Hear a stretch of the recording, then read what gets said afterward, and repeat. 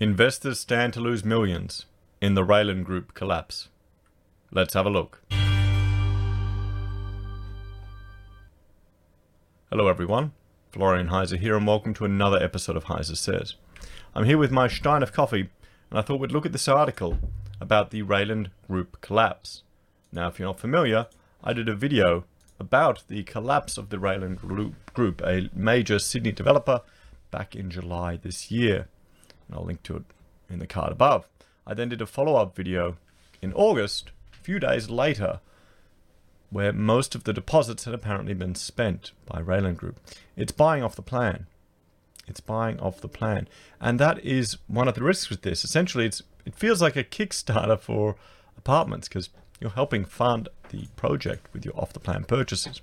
So, Chinese-Australian property investors stand to lose millions in collapse of apartment developer Raylan Group.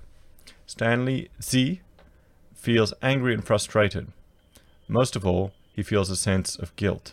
Because of me, they lost all their money, he said. Because of my sales, because I pushed, because I allowed such a tragedy to happen.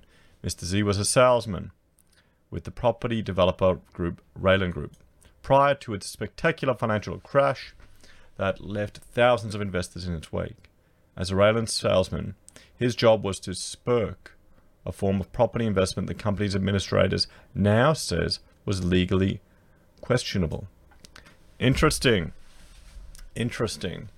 He's speaking about what he saw at the property behemoth in the hopes that it will help the 2,300 investors that have watched almost 300 million worth of property deposits and off-the-plan apartments vanish. 2,300 people. 300 million worth of deposits gone. Well, what does that tell us? There's no such thing as a risk-free investment. There's no such thing as a risk-free investment. Buying off the plan is an element of risk, a factor greater than buying it already finished. This is a big tragedy because for many of the clients, their money was not easy to make, he said. More to the collapse than just a bad market. So Raylan director William O'Donnell at the 2008 launch of the Ruby Apartments on the Gold Coast. 2018 launch.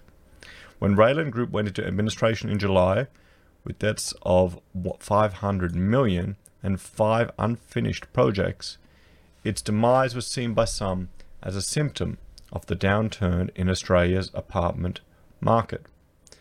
But there is a more complex side to this massive corporate collapse. The ABC has obtained contracts that show Raylan was asking home buyers to release their deposits as extremely risky loans to the company in return for 15% annual interest. Okay. Well, 15% annual interest. 15% annual interest. So none of these people are, well, what can you expect really if they agreed to it? 15%, that should be warning bells. That should be incredible warning bells. That's insane interest. Insane. Because the loans were not secured to Raylan's assets, investors who agreed to release their deposits to the company are unlikely to get any of their money back now. It has collapsed. I mean, there you go, 15%. That is a tremendously high rate. That's almost at credit card levels of interest. What's a credit card now? 18%? How desperate are they getting? So the title, the previous video I did here, where they were discussing about all the deposits gone, it's kind of a little misleading now going back. Sure, they'd spent the deposits for off the plan, but you would hope the investors would have gotten legal advice to appreciate the risk that they were taking, not just signing it over. I know when we were doing our real estate transaction recently, the agent wanted me to sign over their payment already before the contract had gone through, because I allowed the buyer an extension of time, 2 or 3 extensions of time, because they had some issues and some complications, and really it wasn't that big a deal for us. It just gave us more time to move. And the agent was pressuring me to release his deposit straight away so he could get it. And I was going, well, no, mate, nah, not in a million years. So there you go. I mean, I don't feel so bad for them anymore. I mean, honestly, there's always risk involved in every deposit, every business transaction, every investment. It's whoever tells you it's a guaranteed return or guaranteed moneymaker is probably stretching the truth. So, accounts released by the administrator reveal only a fraction of investors' deposits remain in trust accounts set up for each development. The rest is believed to have been spent on Raylan's business costs and paying off previous investors' interests. Sounds a bit like they were doing a Ponzi, doesn't it? I don't think, maybe not intentionally, but it feels the same way. You know, that the deposit, well, the interest for investors was being paid from the deposits of other investors. How much trouble were they in? How much trouble were they in if they were getting to this point? The case has raised concerns about this method of financing off the plan developments being used across the industry. Oh yes, I mean this is crazy. This is concerning. 15%. What that tells me, if they had to resort to this method of financing, why couldn't they go to other options? Why weren't there other options available to them? Why couldn't they go to bridging finance or other sources of finance for less than 15%? I mean, think about that. If you're paying 15%, what returns are they going to have to make on these developments? So, Syed Jahani, for Administrator Grant Thornton, said Rayland could be referred to the Australian Securities and Investment Commission for investigation into whether the loans are in breach of laws designed to protect investors. Once you start raising money beyond 20 people, you need to have licenses from ASIC. You need to follow strict protocols in terms of how you produce documents, like a product disclosure statement. None of that was actually done by Rayland, he said. Well, there you go. There you go. Mr. Jahani is now digging through the Rayland's financial records to find out how long the 21-year-old company has been tapping investors for cash. From what we can tell, they've been doing this right from the beginning, he said. Wow. Right from the beginning. Are those returns just so high in this one circumstance, or is it going all the way back? That created a massive flow of funds into Rayland. As long as they kept developing the next project, they always had the next pre-sale going, and allowing that they then continue to fund the working capital for the business. That's concerning. I mean, that's the thing. When you receive a request for payment claim as an architect, you need to ensure that the work has been done, because the danger is the builder will overclaim and then use the money to fund another project. You don't have that method of safety in design and construct, do you?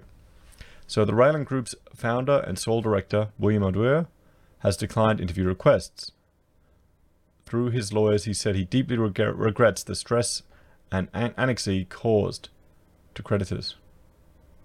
We stress that any negative publicity in relation to our client and the Rayland Group could jeopardize any rescue or restructure proposal, his lawyer said in an email. Oh, I'm sure it could.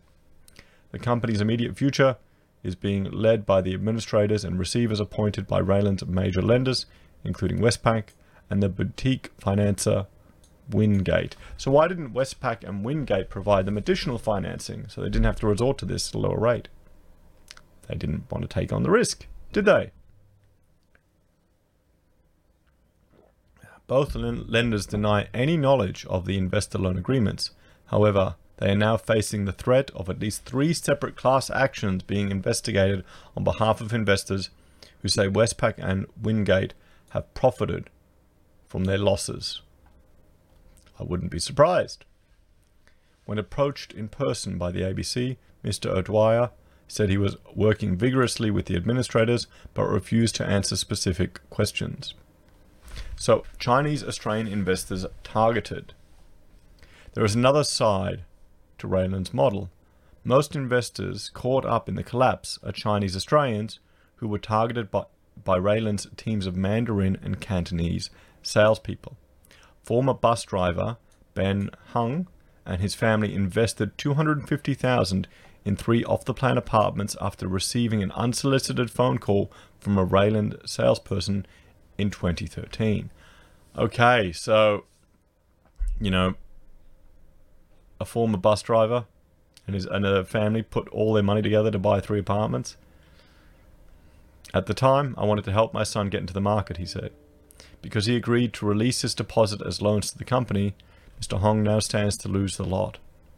Now, because they're releasing it as loans and all these other ASIC requirements come in place, you would expect Rayland to, either give product disclosure statements or direct these investors, now, not buyers, investors, to ensure they receive their own legal advice. Wonder if that happened. What do you think, guys? His son Aaron, who personally contributed $40,000 to the investment, said the collapse was a financial disaster for his parents. We're losing sleep because of this, because we literally lost all our money, he said. So they went all in. When Mr. Z was a salesman for Rayland Group, he came up with a simple method for finding new customers. He would open the Sydney white pages and start trawling for Chinese names. For example, my surname Z or Wong or Chen, he said. He said some of his clients were experienced investors, while others were putting money into property for the first time. I had a taxi driver, a chef, even a cleaner, he said. He said he had no role in formulating contracts for clients, also used his network within the Sydney Chinese community to find investors. Well, there you go. He met small business owner Leon Chen through a community group and in 2013 convinced him to invest $250,000 in 2 units. It's a disaster, Mr. Chen said. I'm young and I can still come back from it compared to the older retired people. They probably invested in this to try and to get some more income to support their life, but now they've lost everything. Yes, well, I mean, he's got the right... He understands, he's at the age where you lose a bit, you build up again. He's still got enough working years in front of him. The ABC has spoken to several Rayland investors who were referred to the company through friends or relatives. Ah, bugger. Mr. Chen convinced members of his extended family in China to invest with the company. They just trust me, and now I've lost my trust. What can I say to them?